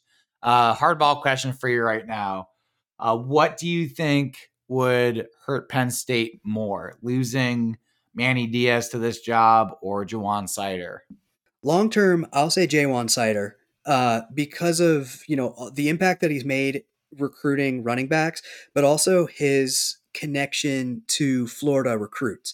Because when you saw Jaywan Sider come into the coaching staff after his time coaching the tight ends at Florida, that's really when you started to see a lot of recruits starting to look at Penn State more and even come to Penn State more from the state of Florida. And I mean, there's so many great programs in Florida alone. And then you've got Alabama and Georgia just, right on top of the state, waiting to pounce on all those talented players coming out of that region. So Jaywan Sider is a big reason why Penn State has a fighting chance at a lot of those recruits at some of these skill positions. And I mean, we saw guys coming out like Keziah Holmes came from Florida because of Jaywan Sider.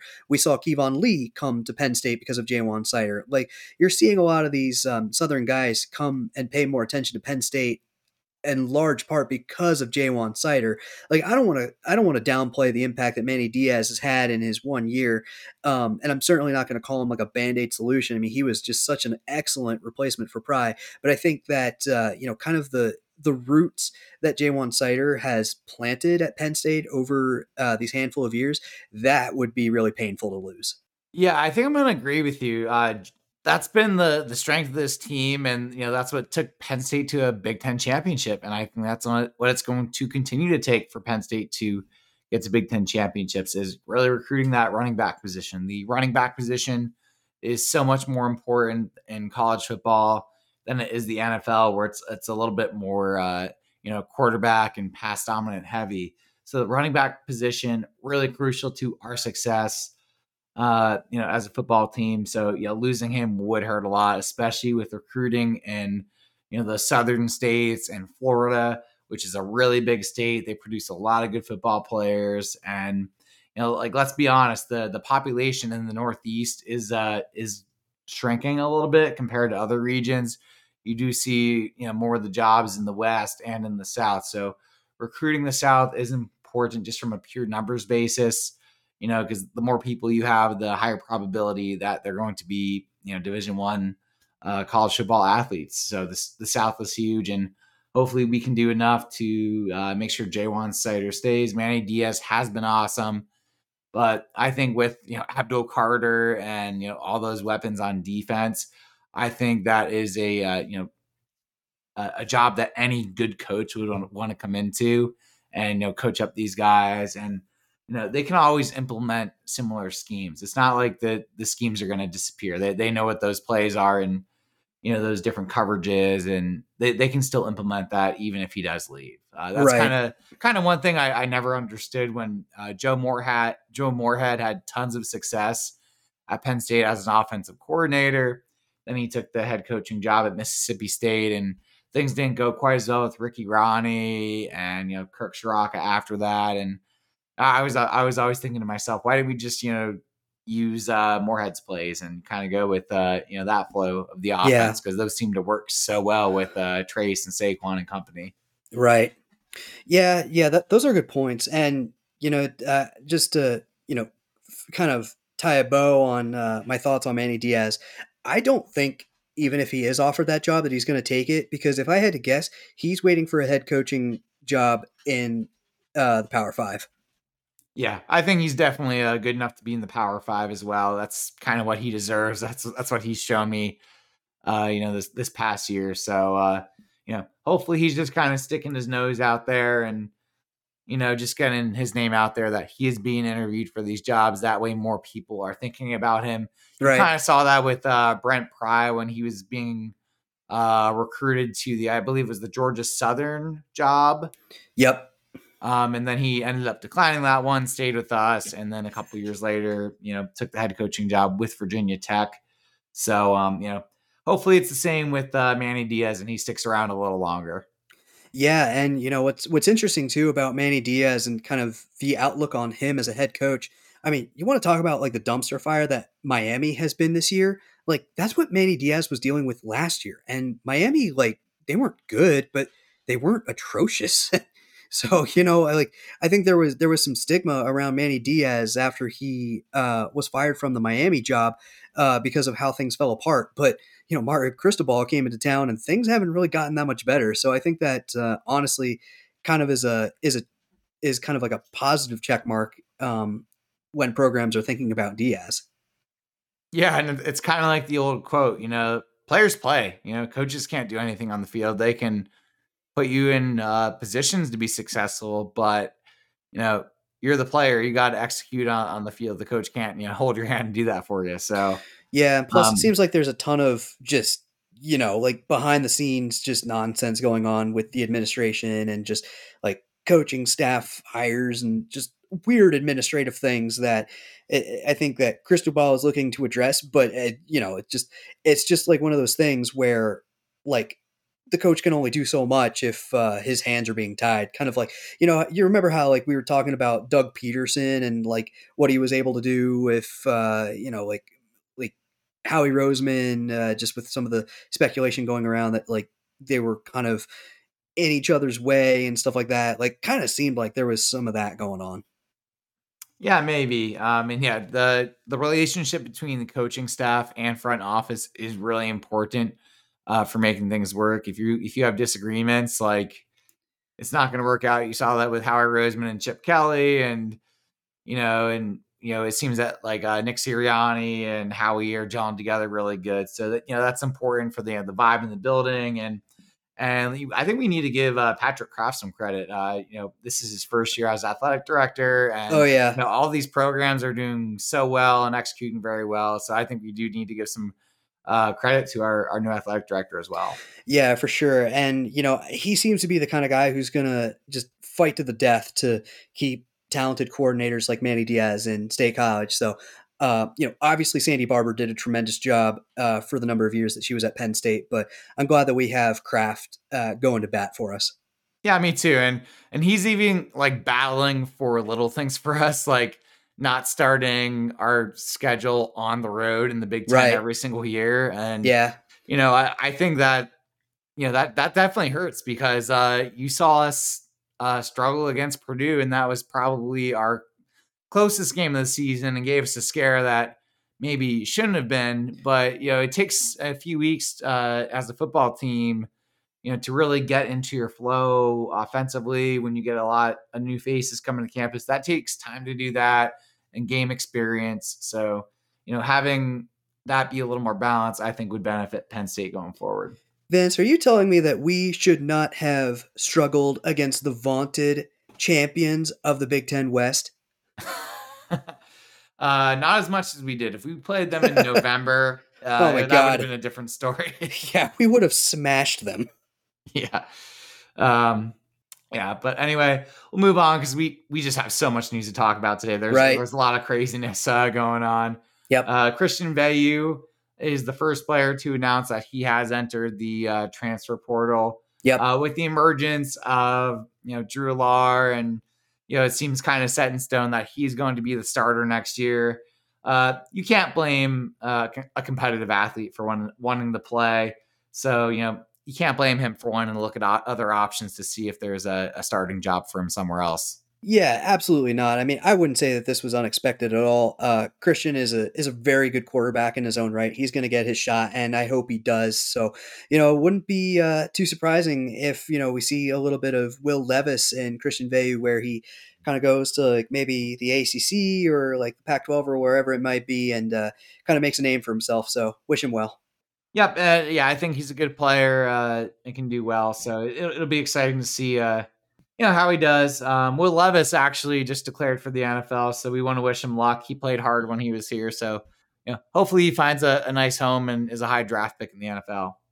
Yeah, which I mean, kind of seems like the expectations or at least the projections for him have kind of come back down to earth a little bit. From the like top 5 projections that like Mel Kiper was giving him like midway through the season. I still think that he's got the body of an NFL quarterback, so I think it'll be interesting to see how things kind of translate because you had instances of like guys like Justin Herbert who was like kind of the big guy with the big arm, but people were kind of unsure of his passing ability, and then you had Josh Allen who was a big guy with a big arm, but seemed like he had no accuracy and stuff like that. So we really weren't sure like how those products would turn out. And obviously we've seen what both of those guys are able to do at the NFL right now. So it'll be interesting to see how that translates for Will. Yeah, he definitely has the the body type and the size and the athleticism. However, playing quarterback in the NFL, it's hard. It's a lot harder than that. You have to be able to do so many things. Your mental ability has to be off the chart. I think that's a big part of what has like attributed to like Tom Brady and Peyton Manning, especially his success, his ability to call audibles and get his teammates in favorable situations and matchups was just absolutely incredible. I don't know if I've seen anyone do it better than Peyton Manning. So yeah, it's playing quarterback in the NFL. It is hard. Like you can't just be an athlete. You have to be special. Yeah. All right, some other news we got. This is actually from the recruiting front. So I don't know if you remember CJ2K on the Tennessee Titans, Chris Johnson, but his son has Penn State in his top 4. So no way. Yeah, that would be really cool. I think the other teams that are looking at him are in his top 4 are Ohio State, Clemson, and Miami. So nice. This is a really important recruiting battle. And, Jawan Sider, if we lose Jawan Sider, things could not be looking quite as good for us in this recruiting battle. So, hopefully Sider stays and doesn't go to FAU, and hopefully we keep him around. And, maybe we'll see CJ2K Jr. at Penn State. That'd be crazy. I mean, and like what a time for freshman running backs to just explode on the scene for Penn State, because like, for a long time, Penn State has been a running back by committee group. Seemed like Journey Brown was going to kind of break that system a little bit when he exploded onto the scene with the Cotton Bowl and that tremendous performance that he put on a couple years ago. But since then, Penn State has done everything by committee until this year when they had kind of the 2 running back system almost by necessity, because like Kevon Lee was dealing with injury, and then it was basically Singleton and Allen and then Tank Smith. So, I think it's an interesting recruiting pitch when you're able to say, like, we're not afraid to play as a freshman if you're going to do big things. And we are not, we're not going to shy away from giving you the touches if you're going to produce. So if CJ2K Jr. feels like he can ball out, then come to Penn State. Yeah, love to have him. And even if he's the third string guy, that's not that bad. Because there's Penn State is a team that runs the ball a lot, and you see Katron and Nick sometimes almost both getting 20 carries a game. So it's fun to watch, and we got a lot of carries for everyone. So love to have him. Just as long as he doesn't go to Ohio State, I'll be okay with however it turns out. Right. All right, seeing if we have any more news, because there was a lot of it. Just skimming through my notes here. Well, what about let's chat about the Rose Bowl a little bit. Oh yeah, we got to talk about that and the conference championship games. There's just so much to talk about, and yeah, this is gonna be an awesome episode. Right, it's gonna be a long one, like 2 hours. But yeah, so for all of you listening out there, there's been some reports, some speculation that if Ohio State is still left at number 5 in the college football playoff rankings once the conference championship games have wrapped up, there is a chance that the Rose Bowl will invite Penn State over Ohio State to come and play in their game. And some of the reasons that were given in an article that's been published by The Athletic, I believe, is that the Rose Bowl was apparently unhappy with Ohio State not selling out its ticket allotment for the last couple of Rose Bowls that Ohio State has appeared in, as well as the high number of opt-outs by Ohio State players going into the game. So, I wonder if there's a little bit of pride associated with it. Like, the Rose Bowl is like, we're the freaking Rose Bowl. Like, why don't you view us as important as like the college football playoff? I mean, sure, you're not going to win a national championship, but you're going to win the Rose Bowl. So I wonder if there's a little bit of weariness there.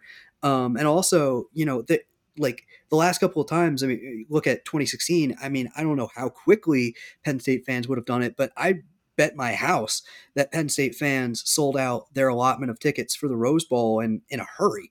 So, that's definitely an interesting wrinkle that we didn't really think was going to be possible, because, we both kind of thought that it was a foregone conclusion that if Ohio State was not going to the playoff, they were going to the Rose Bowl.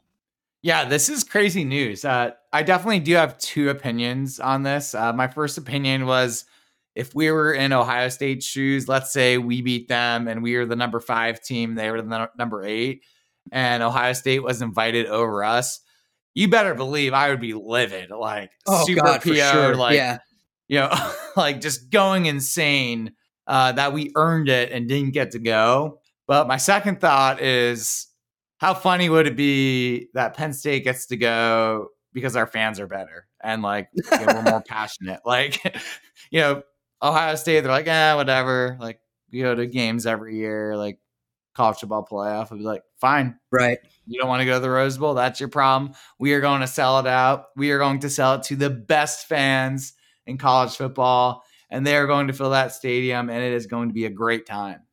Yeah.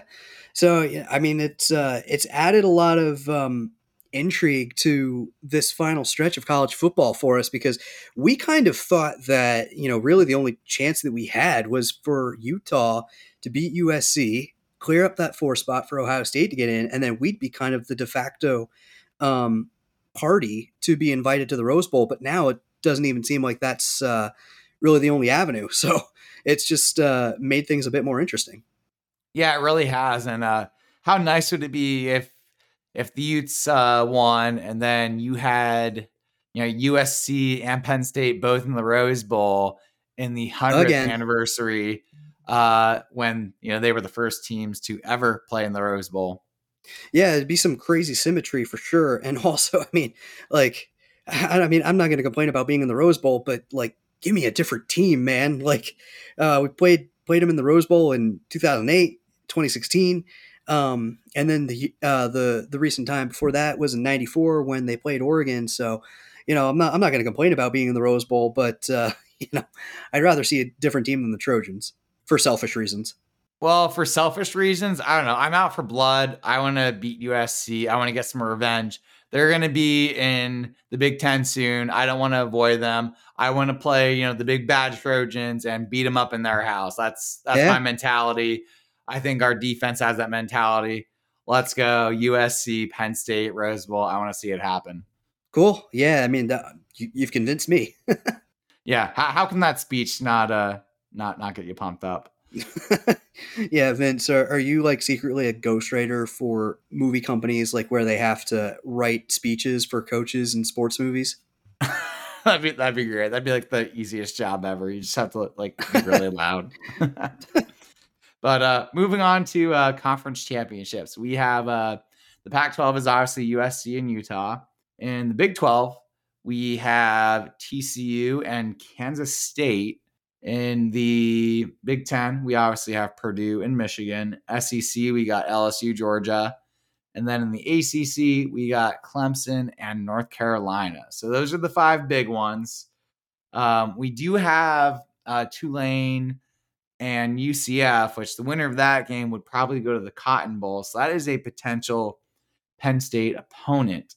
Now, Andrew, how do you see these Power 5 conference games going? Not only what you think will happen, but if there are upsets, do you think there are teams that could potentially jump Penn State in the rankings and potentially steal their spot in a college football playoff, not college football playoff, but New Year's Six Bowl game? So I'm kind of the opinion that they're going to have to put up some major style points to jump here. And I'm talking like 2014 Ohio State when they beat Wisconsin. I think it was like 58-0 in the Big Ten championship game to go from, I believe it was number 6 to number 4 and get that spot in the college football playoff. Like that's the kind of beatdown that any one of these teams or any one of these like teams ranked behind Penn State would have to put on their opponent to jump Penn State. And just looking at the slate of teams right now, I don't see that happening. I mean, like the conversations are going to be had if any of those teams win those games regardless. I just think it would take a little bit extra for the committee to be like, okay, yeah, they're ahead of Penn State now. Okay, so how do you see these games playing off? Who wins? So of the ones that you have listed, I like TCU. I think that they're playing their best football right now. Even like Kansas State is coming in hot, but I just think that TCU is just operating at a different level right now. I think that Georgia is just kind of the defensive monster that even if their offense isn't operating as well as it could be, I think that they're going to limit Jaden Daniels and crew of the Tiger Squad after their regular season letdown against Texas A&M. I don't think that Purdue can hang with Michigan. I think that, I'll say that maybe Purdue keeps it like within 14 to 10 points, but I don't really think that they're going to threaten Michigan much in that game.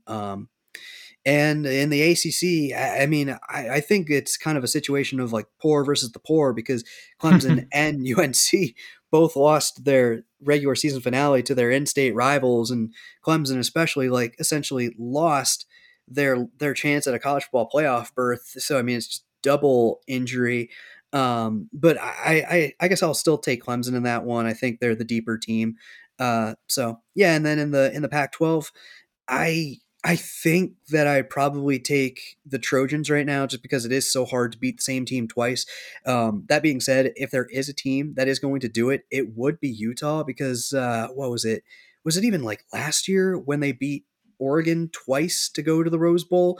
So I think that they have the, kind of the coaching and the leadership to do it. I just think that Caleb Williams and Lincoln Riley and crew are similar to TCU. They're playing some really good football right now.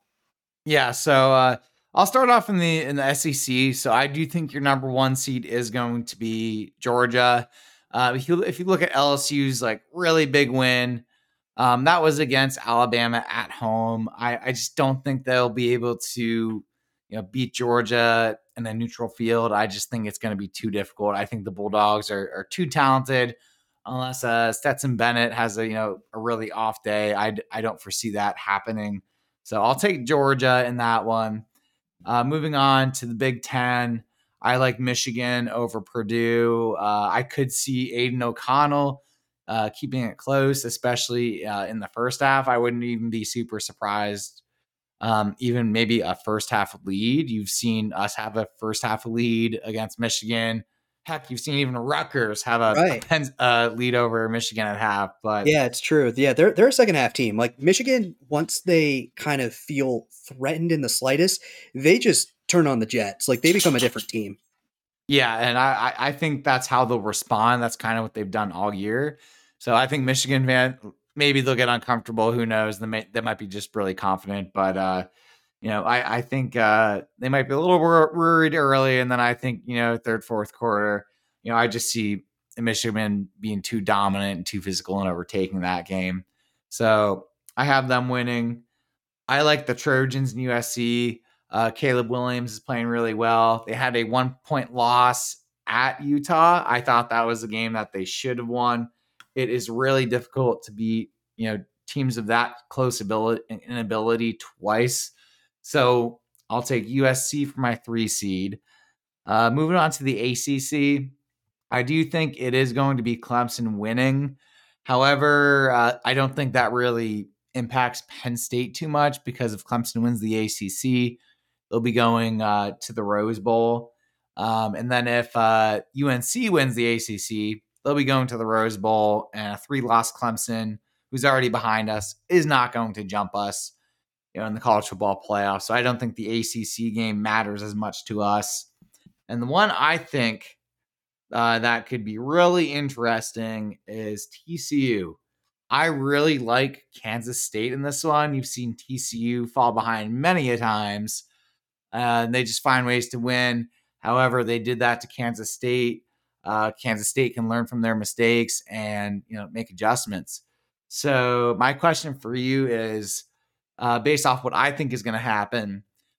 So if you have a 12-1 TCU and an 11-1 Ohio State, who do you think should get the nod, and who do you think will get the nod for the college football playoff in that scenario? If TCU loses. Yeah, I would say TCU and TCU, and it's just because they would have more ranked wins in the regular season. They would still have an undefeated regular season, and they will have played in their conference championship game. Like those things, I don't think the committee should overlook, even if they view the Big 12 as maybe a weaker conference compared to the top heavy Big 10. So I think for those reasons, I think they should take TCU, and in that scenario, I think they would take TCU. I think they would just move them from like 3 to 4. Okay, and I think that's a fair argument to make. However, TCU, the highest ranked team they beat was Kansas State at number 10. You have Ohio State who beat Penn State at number 8, and you had Ohio State who beat Notre Dame at number what are they now, like top 15? Or actually they probably got knocked down a little bit. Yeah, probably not anymore. Right. Probably not anymore, but Notre Dame is a respectable win as well. And Texas is a good one in the Big 12.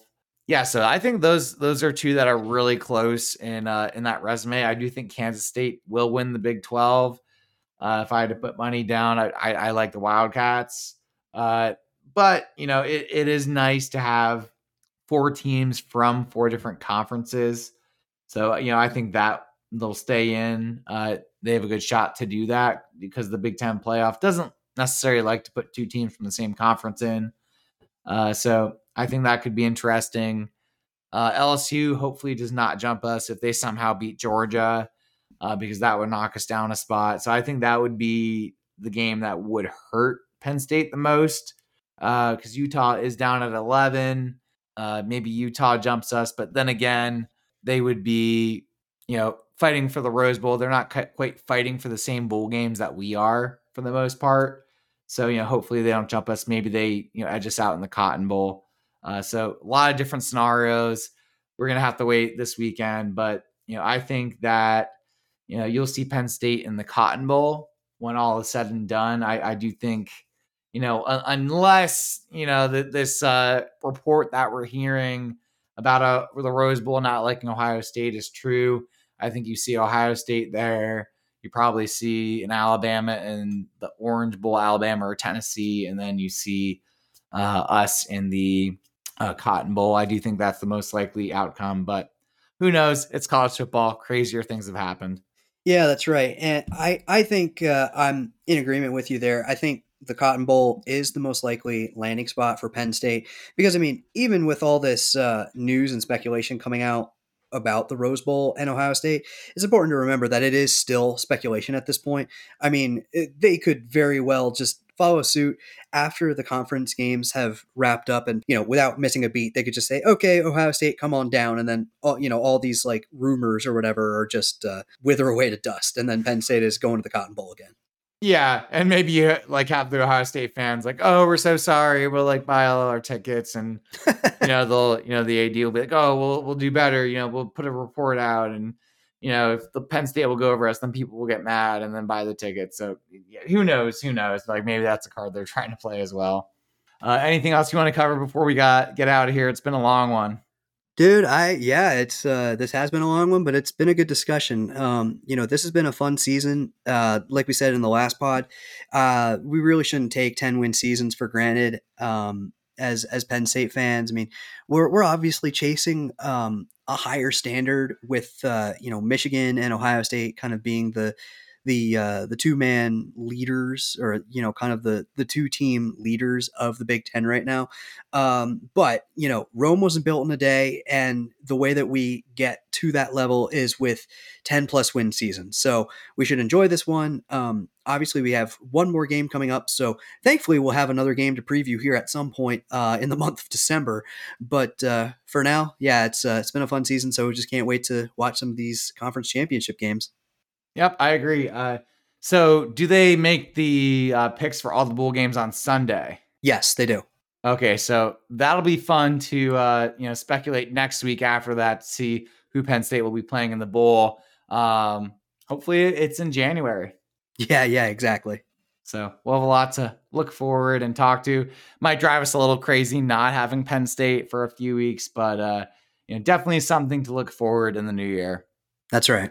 If you'd like to support the pod, please tell your friends. Follow us on Twitter, Facebook, and Instagram. If you enjoy the show, please leave a 5-star review so that other Nittany Lion fans like you can find us. Interested in new episodes? You can subscribe on Spotify, Apple Podcasts, Google Podcasts, or other streaming platforms to be notified. Thank you for listening, and we want to remind you that we are the Nittany Blues Podcast. See you next time.